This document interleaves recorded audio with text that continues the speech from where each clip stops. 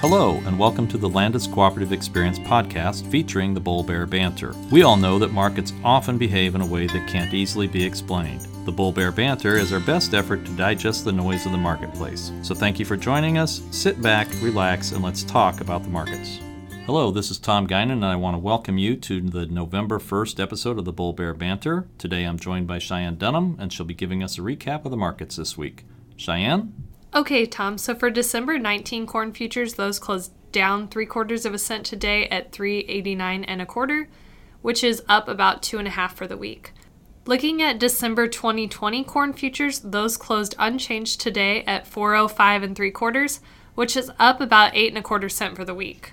Switching over to soybeans, January 2020 soybeans closed up 4.5 cents today at $9.36 3/4, and that was up 2.25 cent for the week. November 2020 soybean futures closed up a penny today at $9.72, which was up 4.25 cent for the week.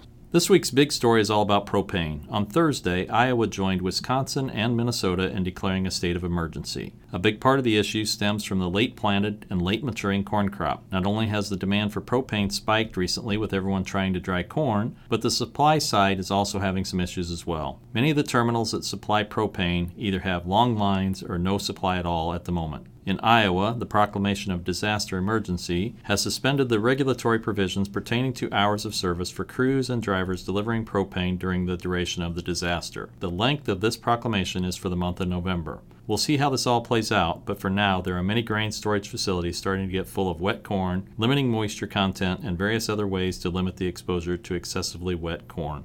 With that, let's move on to the bull-bear factors. Tom, on the bull side for corn, ethanol production rose again last week. This is the 5th week in a row of consecutive weekly production increases. It is also the highest weekly production number since the first week of September. Along with that, gasoline demand was also up and is running ahead of levels from a year ago for each of the last 6 weeks. This week's demand is the highest in 8 weeks. Snow in parts of Iowa this weekend ranged from a dusting to more than 4 inches. This is definitely slowing harvest in some areas, but it also keeps this crop wetter than we've seen for a few years. Corn harvest continues to lag, with the Monday report showing the U.S. at 41% complete versus 61% for both last year and the 5-year average. Iowa was in a similar spot with 26% done as of last Sunday versus 46% last year and 53% on average. One chart we saw earlier this week showed just under 2 billion bushels of corn left to harvest in Iowa before this week started. Argentina has a new president, and there are concerns that his administration will adjust export taxes and make it harder for Argentinian corn to compete internationally. For the bear factors on corn, similar to our comments last week, as you just pointed out, weekly ethanol production has been increasing slightly the last several weeks, but when comparing them to the same week last year, they continue to lag. This week's number was more than 5% below this week last year. In fact, this week's production was the lowest for the last week of October compared to any of the last 4 years. Export inspections of 15 million bushels were once again below market expectations of 17 to 25 million, and were also below last week's numbers. Cumulative corn exports of 137 million bushels for this marketing year are down 60% from the same period last year. This is the lowest start to a crop year for the past 40 years. There have also been quite a few stories recently talking about the 19 million acres of prevent planted acres, and they all suggest the same thing. If even half of those acres come back into corn production, we will have the potential for a massive corn crop next year. Tom, switching over to soybeans, on the bull side, well, as bad as the news is on corn exports, it's just about the opposite for soybeans. Export inspections last week were the highest so far this year. Granted, that's only 8 weeks old, but with inspections of 57.6 million bushels, they were significantly higher than what the market expected, as well as above the previous week's 48.9 million. Cumulative exports for the year are also outpacing last year, and it feels like we'll be close to the USDA projections for soybean exports. Nationally, the USDA estimates that 62% of the soybeans have been harvested as of last Sunday. We're starting to catch up to last year's 69% pace, but we're behind the average of 78%. In Iowa, we're at 66% right now, and that's in line with last year, but lagging the average of 80% complete. Even with the weather issues this week, it feels like the vast majority of soybean acres will be harvested very soon. In our trade area, we believe soybeans are almost done, or in a ponded area that won't be able to be harvested. Well, on the bear side for soybeans, I think the biggest story there is the cancellation of the APEC summit. Not only does that put off the signing of this Phase 1 agreement, but it now appears that there are no plans to schedule a time to sign that agreement anytime soon.